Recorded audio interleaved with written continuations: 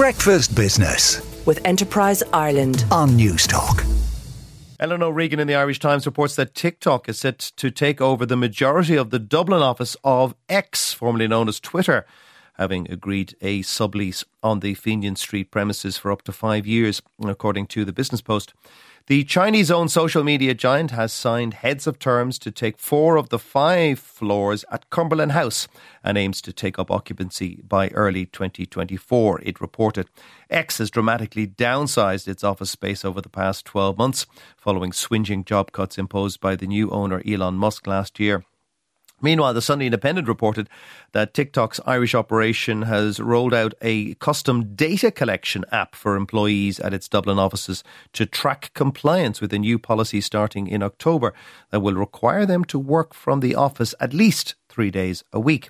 Dublin is the only location outside the US where back to the office attendance is monitored by the MyRTO, an app that tracks when an employee swipes their badge in and out of a building. The New York Times reported earlier this month that some US employees had expressed frustration and dismay over the software tool.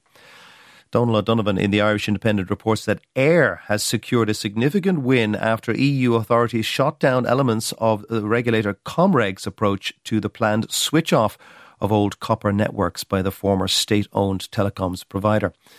Eir CEO Oliver Loomes said the Irish regulator should now implement the Commission recommendations quickly, picking up on language from Brussels that criticised delays on the regulatory side that might slow down rolling out modern fibre cable across the country. That criticism was raised in a letter to Comreg from Roberto Violo from the European Commission. He outlined a number of concerns over Comreg's proposed framework or regulatory approach to switching off copper, which was submitted to Brussels in August. The letter is published in the Commission's website. It said elements of the proposed framework would impose unfair and disproportionate requirements on Eir without a proper legal basis. John Isle in the Sunday Times reports that the boss of Ryanair Group has said the airline is contemplating a move from Dublin to the Brussels Stock Exchange amid growing frustration with the domestic market. Michael O'Leary said the high level of stamp duty on share trading in Ireland was an annoyance for international investors.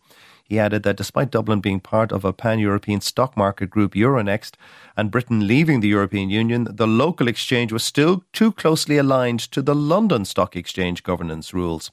O'Leary said the regulation on European exchanges was simpler and that Dublin needed to move to that model. There is no reason why we should be in Dublin rather than Brussels, he added. The Ryanair boss said the airline was still committed to supporting the Dublin Exchange and the capital market sector here, but he urged change at Euronext and at government level. It is not thought that the Dublin listing is under formal review yet. O'Leary is warning, however, is another shock to the Irish Stock Exchange, now called Euronext Dublin, which is reeling from a raft of looming defections, including CRH and Smurfit Kappa.